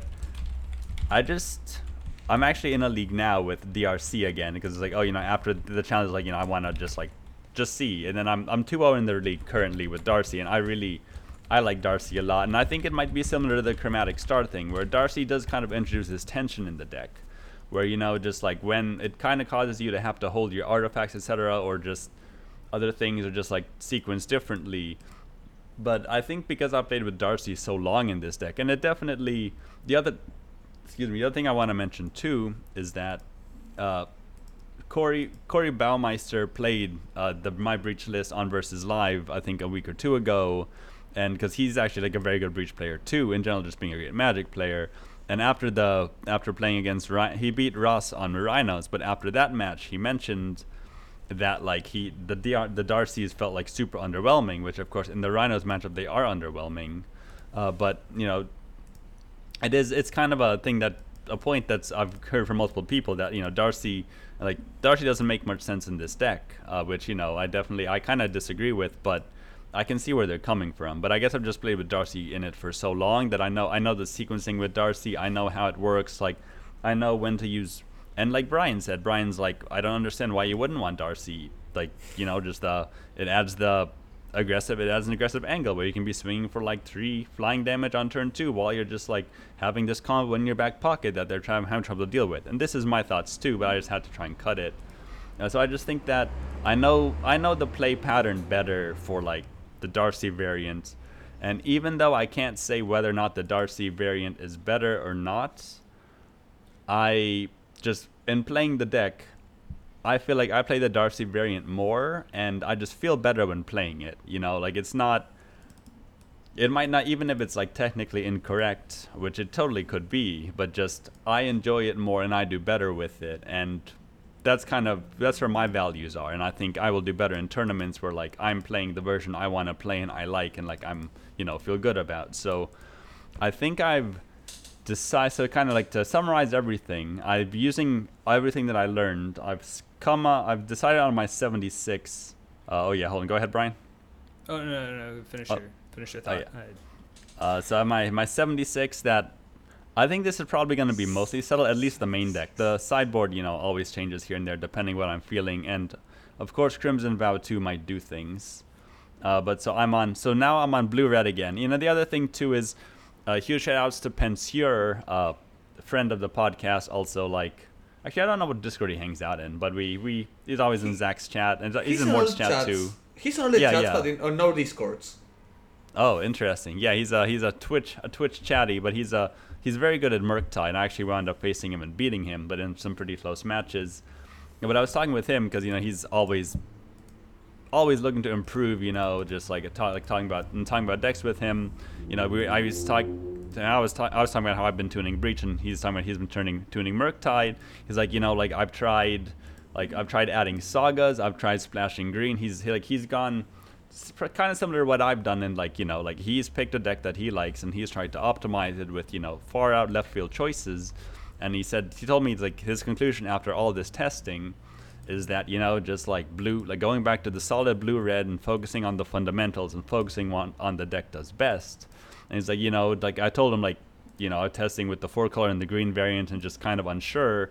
And he's like, just like you should like think about just trying the 2-color variant and just focusing on what the deck does best, which I think is a really a good point. And focusing on what the deck does best is, like I see this as like a pretty aggressive combo deck. Like it can, like Diablo's versions, like he cut a grinding station, he cut a Mox Amber, like making these small changes that like they don't seem super large, but like if you want that turn 2 turn 3 combo as often as you can, you want to max out on Embers, you want to max out on grinding stations. Like even though you see most of the time you cast at least one Emery before you combo, which mills 4 cards, and like it's likely that you'll see a grinding station in your graveyard, so you only need 3. Adding the 4th one just kind of, even though it's clunky when you draw 2, it just increases the chances of you just having your nut starts. And the other thing too is, I really I love Brainstone. Like I don't know why. It's just like it's not even like, sometimes honestly it's like it's pretty nutty. When they've challenged you and like you've got a whole bunch of dead cards, and recasting it with Emery is so good, and other like fetching it to dig extra 3. So I really like the card, and it might not be the optimal card, but I enjoy it. And in the end, I just have to kind of do what I want to do. So I'm at 20 lands. Oh yeah, go ahead, Brian. Oh, I was just gonna say, I think that's just like solid advice. Doing what you want to do. I was just gonna say that I've taken this now. I didn't manage to get to Modern last week, and I don't know that I'm gonna make it this week. But I played in paper with the Grinding Breach deck, and even though I didn't do exceptionally well, like I still had fun losing with it, and that to me is the hallmark of a great deck. Because and I don't know that it's necessarily like what's fun for me to lose with may not be fun for somebody else to lose with, but I think that's important, because when you're losing, if you're having a bad time, you're probably tilting, which is going to make you play worse in subsequent matches. And so finding something that you enjoy losing with, I think, is a really good thing, especially for a big event. Because if you lose that first match and it tilts you to the moon and back, then like you're just going to play like shit for the rest of that, unless you can get into the right headspace. But if you had fun losing with it, then like, okay, you're going to go into your next match feeling a lot better about things. Mm-hmm. So what I want to add there is, one of your last deals was you would rather play your cards you like over playing the stock list and feel more comfortable with that. And I think that's extremely important, because you're going to enjoy your deck more. It's also correlated to what Brian just said. If you're enjoying your deck, you're going to do better either if you win or lose, because you're going to keep up with the tempo. And let's say you replace a medium card, you replace a Bolt with your Bolt Crusher Giant you want to play. 99% of the game you're not going to draw it, and the last remaining percent is going to be 0.8 the Bolt is going to be better, and 0.2 the Giant is going to be better. So it's going to be almost irrelevant to anything but your own state of mind. So playing what you like is going to help you more than this really small mathematical change in, I changed a Bolt for a Gutshot because I wanted to kill a Ragavan on turn 0. If it happens, you're going to enjoy it, and you're going to focus more because of that. And if it doesn't happen, it's one card. In my case, 85, in Cheese's 76, and in Brian's case, like a normal person, 75. The only one here playing a normal amount of cards. Yeah, I think that's really well put, more. Yeah, so I'm gonna be rocking my old border Brainstone. Definitely nice. Like this, like, I love the card. I enjoy it, and it's fun, and I think it's good, and whatever. I guess like at this point, it's kind of in my play patterns. So we've got the 20 lands, Island, Minamo. Once again, Minamo's probably better as a Spire Bluff Canal. I've definitely been punished a couple times where, it's like, it's like you have a 2-land hand, you've got just like Island, Minamo, then you've got like Darcy, Ragavan. You're like, man, if this Minamo was a was a Spire Bluff, I'd be great. Now I have to mulligan. But, I love Minamo. It's cool, it's stylish, and when you get it active with Emery, it just feels so dirty. So, Island, Minamo, 2 Misties, 2 Mountains, 4 Tarns, 1 Spire Bluff, 3 Steam Vents, 4 Saga, 2 Wooded Foothills, so 20 lands in total.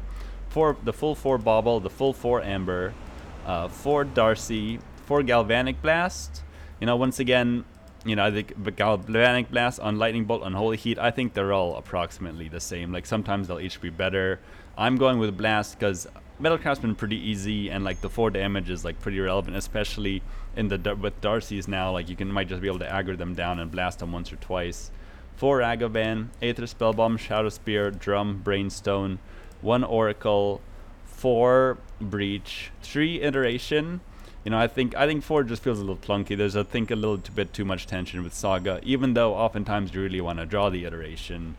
I just have a lot. Sometimes you just have too many sitting in your hand. Like, especially, I think the other thing too is this is more of like a fast combo version than like an extra grindy version. And because of that, I think Iteration is a great grinding card. It's a medium dig card. I mean, it costs 2 mana, which is not insignificant, and it only digs as deep as Serum Visions. Yeah, exactly.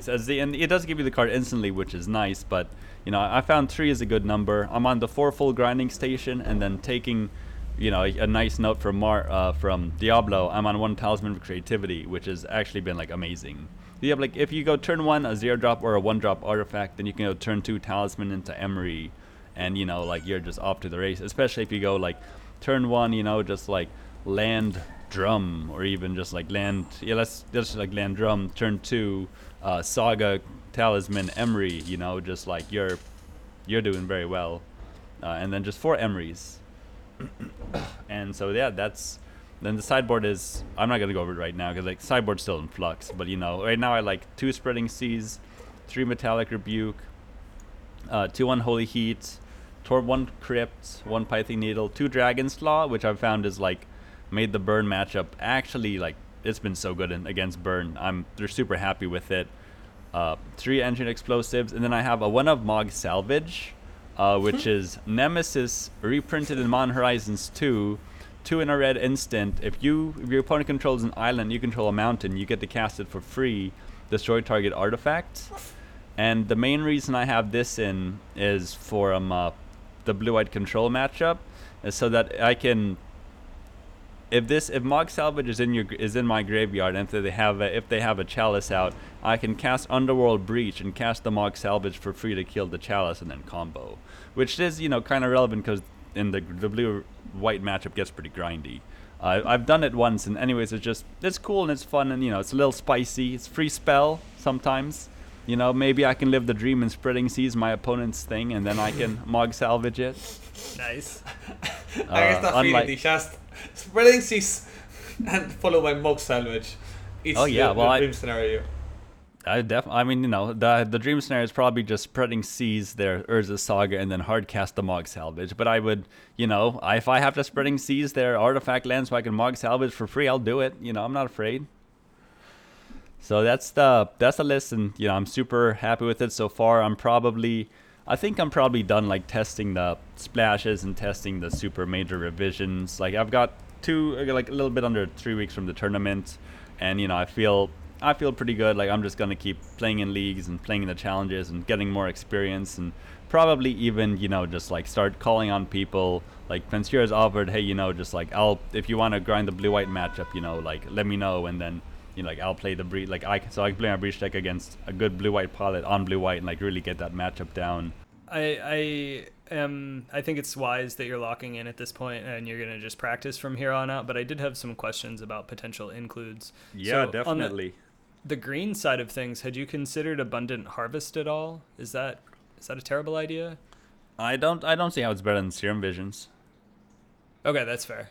Like, Abundant Harvest, I think, is really like the best way to use Abundant Harvest is like if you can make it so that the grabbing a land is like super relevant. Like, Abundant Harvest I think is great with Ren and 6 and subsidizing low land counts, where just like all you need is like if you have land Abundant Harvest Ren and 6, like that's probably better than land Serum Visions Ren and 6. Oh yeah. But yeah. Yeah. while we're not doing those sorts of things. And I have, I want I want to be a cantrip combo deck so bad, but I don't think this is it. The next question is, if you're in a white splash, what about Esper Sentinel? It both ups your artifact count, possibly draws you a card. It eats removal. Yeah, I love the. I wish I could play Esper Sentinel. I just think the mana might be a little bit too difficult. Yeah, And also, like, I don't quite know what I would cut for it. Like, do I cut some of the... I mean, it's definitely... Yeah, I mean, it's probably something that I need to test.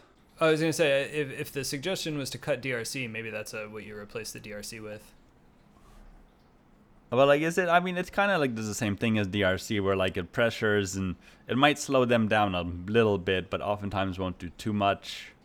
Right, but it also ups your artifact count. So instead of, cut DRC, it doesn't contribute to the Saga plan, and it also doesn't contribute to the Ragavan plan, you can now say, it doesn't contribute to the Ragavan plan, but it does contribute to, drawing me towards my combo, unless they remove it, in which case, cool, they hit 8 removal, but it's an artifact, so it is contributing to the Saga plan. Yeah, I mean, the other thing, too, is, like, maybe you could cut the Ragavans for it, like... like Darcy, because it's really nice for, like, enabling them, etc. I guess I want it to be done, but now I probably have to test a white splash. Thanks, Brian. I'm sorry.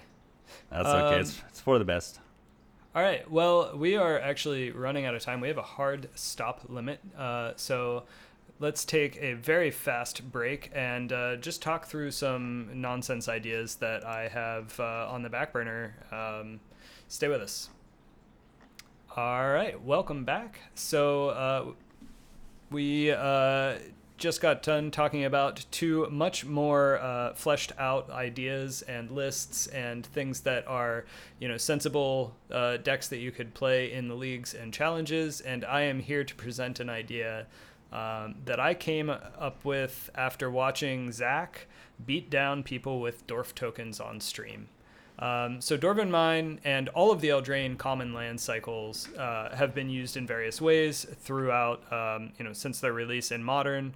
We've seen the Witch's Cottage in play in some like Grixis decks and that sort of thing, or like the Rakdos decks. We've seen the Gingerbread Cabin for various purposes, and we've seen Dwarven Mine in the creativity decks. And so what I was really interested in is, like, how could we push on that a little bit more? The reason that I like the interaction so much, the reason that I'm really interested in this, is because lands are incredibly hard to interact with. Unless the opponent has basically exactly Blood Moon, getting to pick up and put down that Dwarven Mine is going to start to accrue you a ton of value. Not only do you get to spend the mana off of it, but you get a free creature. If I got a free Memnite with every land drop I made, I would be a very, very happy man.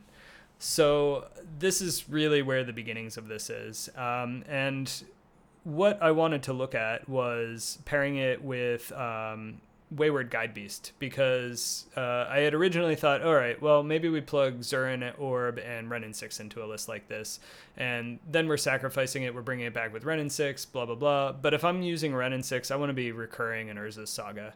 That's just a much better land in a vacuum. So... I think the 2 of them do go together. I think that Renin 6 fits in some of these shells, but the short version is I would like to build a list that is replaying Dwarven Mine so that the opponent is just like, they have to remove the mine tokens, or they have to remove the Guide Beast, which you don't really care about. Guide Beast is a pretty low value creature. There's plenty of ways that we could recur it from the graveyard. If they exile it, oh well, you just exiled my, like, 1 mana 2/2 that is arguably pretty bad unless I have a very specific set of cards out, like the Dwarven Mine or the Gingerbread Cabin. So it feels like the start of a powerful interaction. Yeah, so that's kind of my start. Do you have thoughts? Yeah, so I was looking at, like, you're going skipping ahead in the notes a little bit at your possible shells, and the one that I had in my head actually lines up pretty perfectly with the red-green Dryad and Explore for extra land drops, Renin 6, etc. I've actually, had something. I mean, Guide Beast has been pretty curious to me also, because, it's like, you can play 8 Goblin Guides. Like, that sounds sick. Sure, it is a downside, but I mean, like, Have you ever been turned 2 like triple goblin guided against burn? Like it sucks. It's like what? And you have 16 amazing creatures now. You have the 8 guides, Fragavan and Darcy. You can just go 16 1-drops and hope it's enough. Yep. Yeah, like the other. So I was for a while I had like I was thinking about a mono red list with guide using in the back of my head with like instead of Darcy like you, or maybe even you can have Darcy too, but you have Ragavan and the Zergo, like the other red legend. Oh, yeah, because Mox Amber can kind of help subsidize like returning the lands and like losing tempo. Yes. So like like turn 1 Ragavan Mox Amber Guide Beast like swing, like your opponent's in a lot of trouble, and then like like even if let's say that Guide Beast connects, like you pick up your land, next turn you can still play a land and you still have 2 red mana, so you can like cast another Goblin Guide, like now you're swinging for 6 with the Ragavan, and so that's been kind of curious to me. And the red-green Dryad Explorer, like Lotus Cobra, I think could be interesting in that. Renin 6 helping to make up for those things. Mox Amber, like Ragavan is a legend. Renin 6 is a legend to kind of help subsidize. So I think if I were interested in this, I think like the 2 ones you like the mono red with just like Urza Saga, I think that's also a good one. But then like the red-green Dryad Explorer to kind of make up for all the everything that you're losing, and maybe even Lotus Cobra. Because I don't know, my one regret is like not exploring more Lotus Cobra, Uro, Ren, and 6 shells. Like I feel like I really missed out. I'd messed with it a little bit, and we go like turn 2 Lotus Cobra, just like turn 3 you go fetch Ren and 6, or you go fetch Uro into Ren and 6, grab the thing back. It's just like you're flying. And I think Lotus Cobra is like kind of better than people give it credit for, even though once again it's so fragile. But it's super powerful. So I like the red-green idea, and also like a mono-red one would be my 2 places to start. You know how you can tutor for Mox Amber? Ancient Stirrings. Urza Saga. Yeah. And then you can just replay with the beast. Construct, get it back, construct, and hope it's enough. Also, I just realized that the white one in the cycle is unplayable. The Heliod decks in Pioneer used to play it. Okay, Mono White Devotion can play it because it's free. Yeah, it is definitely the weakest one, like in general with these things. But yeah, I would go, I think mono red or the red green would be the places that I'd start. If you 100%. drop me any lists, I definitely, once again, this is something I've had stewing in the back of my mind, so I would be curious to to test them out, or at least make some changes. I have tried the red-green with Explorer and Dryad. Dryad actually felt slightly underwhelming, surprisingly. Explorer was great, though. I don't know. I've tried a bunch of really bad stuff. This is kind of circling back to what I had said earlier. Like, I try a lot of things that I know are going to be bad because I'm testing the interactions, not necessarily the complete list. And the Guide Beast Mine interaction did feel powerful. I think that you need an abundance of removal spells so that you can make sure that it pushes through. If you went in your dried builds, were you playing with Valakut? I was not, but I probably should have been. Yeah, I was gonna say like I don't think I'd put dried in a deck that didn't have Valakut in it, to be honest. It's such a good plan B on its own. That's insane. Well, and knowing that you want to have Ragavan, getting ways for Ragavan to connect. That was it. So, in the red-green list, you were talking about subsidizing it with Mox Amber. Actually, I think that playing things like the Noble Hierarch or the Ignoble Hierarch are brilliant here because those Exalted triggers really stack up. And the Hierarchs, the Mana Dorks, start to subsidize your Guide Beast. If they remove the Dorks, oh well. If they don't, you now have a 2/2 that turns into a 3/3 or a 4/4 with Trample. Trample is often overlooked on the Guide Beast, but pumping it in ways. Yeah, I didn't know it had Trample. That's hilarious. It has Trample and it has Trample as a downside. So even if you hit for one, you return. Oh, interesting. Right? So then this also circles back to you got to take all of the pieces of the card. It has Trample, so how do we maximize that Trample? We want to punch people in the face as hard as we can. That's how we maximize the Trample. Yeah, no, I like the 4 Noble Hierarch idea. All right. Well, I know that we are running very tight on time. So before we go over time here, Mor, do you have any last thoughts on this idea or Shell? looking at all your shells and what we had discussed previously, I agree this might be the strongest one. Either try to maximize the ETBs with Royal plus Valakut or Ursa Saga, or making Dwarves as a plan B, because you can probably fit all of those in the same shell, because you're only playing 1 or 2 colors at most. I do like the idea of either going for, I think it's either one or the other, of going with the Mox Amber plus a bunch of legendaries cards. And you can also make a Ragavan token if you play, what's the name of the card? What's this 2 mana make a Ragavan?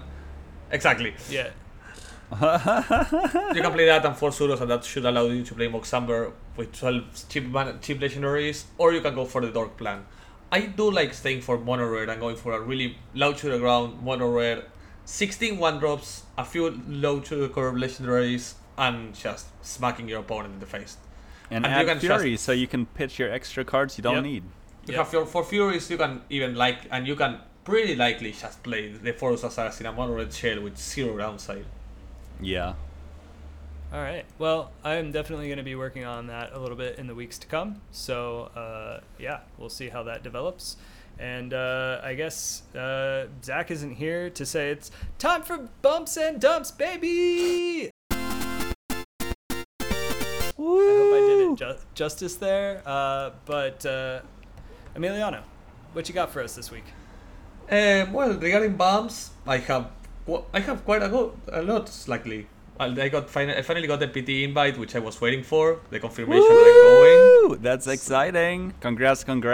Thanks. Damn. I got my 2 Wild. kittens, and I'm making plans. Like, I can focus full time on Magic starting either December or beginning of next year. That's awesome. So, Nice. that's great. Exciting.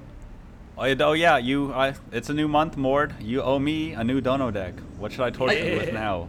You whatever you want. I'm a free man. Yeah, you're also you like can good at make me playing play anything. anything you want. As long as like the baseline is M Hayashi pile. It has to be better than M Hayashi mono white or whatever M Hayashi is working on. All right. I'll ask Brian for his red green list. I'll Of course. play it in a heads up. I'll make like 10 changes and I'll give it to you. Brian can also make me play any leg list, so make sure you don't suggest the same one. We'll get there. I'm going to steal the spotlight here for a second, and I also have a long list of bumps. I'm going to say a big bumps to Cave Dan.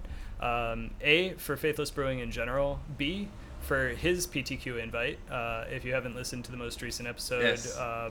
Actually, I don't even know if it's in the most recent episode. No, it's not. It It's was so yesterday. recent. We just followed the Womad Courier episode. Womad Courier saying anything that happened. Well, yeah. So, wait, what happened? I didn't hear about this. He played in a paper PTQ for Pioneer, and he won. So We're going to the PT he's got a together. PT. We're going to the That's PT with Cave Dan. sick! We're playing the same one. It's insane. Well, what was he playing? Go Dan. Fucking Pioneer good Phoenix. job. Except didn't he cut the Phoenixes for crowd? Yeah, it was Pioneer Phoenixless. Good for Go Dan. Awesome. That's exciting. Yeah. So Yeah, it's great. big bumps there. Big bumps to our co-host Zach for being out there playing in the face-to-face day 2. We love you, buddy. We hope you're winning. Hell but yeah. We still love you even if you're not. Also big bumps to... No. If you don't win, you can't come back on the podcast, Zach. That's Don't the say rules. that. Don't say no. Of course not. You're always welcome back. Big bumps to both Zach and Emiliano here for being the new co-hosts of Faithless Brewing. You are now co-hosts 4 and 5, so it's Exactly. very exciting. That was my following bump. I got my bump stolen. I'm sorry. I Well, have you don't get installed to it. bump yourself for that. I'm bumping. What do you mean? Yeah. No, just great news all around. And Yeah, it it's been a makes me great week. happy. Yeah, exciting. All right, let's see. I'm gonna bumps too. I've already bumped to this, but woo, Oh, what do we got there? Those plums? passion fruits. Passion Huge fruits. bag of them. Yeah, or Maracuja. maracuja. Right? Yeah, exactly. Yeah, it's funny. I've one of my friends is from Mexico City, and he recently moved to Portland, and we were talking, and I was talking about how much of a passion fruit, and he's like, "Oh, like, are those maracuja?" And then like the next day, you messaged me, you're like, "Wait, Arun, like, do you mean maracuja?" I'm just like, "Wow, how funny!" Like, yes, time is yeah. So, passion fruit is amazing. Just fruit is once again, big bumps to Mord. Also getting to record the podcast with Mord, super fun. Definitely huge bumps to Zerips and Diablo XSC for just just helping with the breach list. And there's big bumps to the breach list in general, where I've really enjoyed tuning it, and it's been so cool. Huge bumps to the Discord, to see the Discord coming in and just like making all these suggestions, criticisms, Soren for like taking it up to, and just The playing Discord community challenges. is amazing. Yeah, it's You guys have made it. It's actually amazing. I haven't seen any dispute, any fighting. It's just overwhelming possibility and brewing. It's pretty nice. Yeah, I love the collaboration and like the gathering part of Magic, and it feels like a team effort and a collaboration, and it just makes me very happy because it's just like every time I play in paper, I get to talk to my opponents, and like even if I get crushed by like a mono red by a red white burn hybrid prowess Luris deck, it's still just like enjoyable, nice talking with them. And then as opposed to Magic Online, if that deck were to crush me, especially if I were like 3-0 and like I lose that in the league, I'd be salty as hell. It's like how dare they? Like I was on my way to a trophy and this like lighted the stage with Goblin Guide and like what the hell is this nonsense? But just the gathering and the interactions, and then once again big bumps to Vegas. I'm super excited to go. I'm gonna do my best. Gonna be a whole bunch of people there. I think I'll likely see a bunch of people I know, which is also really exciting. I don't even plan to reach out to them or until like I see them in the hall, which is oftentimes what happens. But it'll be a lot of fun. I'm super excited. Just big bumps to the Magic community in general. At least the small communities that I'm a part of. Hell yeah. All right. Well, we are tight on time. So with that, goodbye, everybody. Have a good week. Goodbye, guys. Thanks so much for having me here. Have a nice day. Take care, everyone. Thanks for listening to episode 29 of the Serum Visions podcast. If you like what we do and you want to get in touch with us, you can find us at twitter.com/serumvisionsmtg, email us at serumvisionspod@gmail.com, or join us on Discord from the link from the episode description of your podcast player or at serumvisions.podbean.com.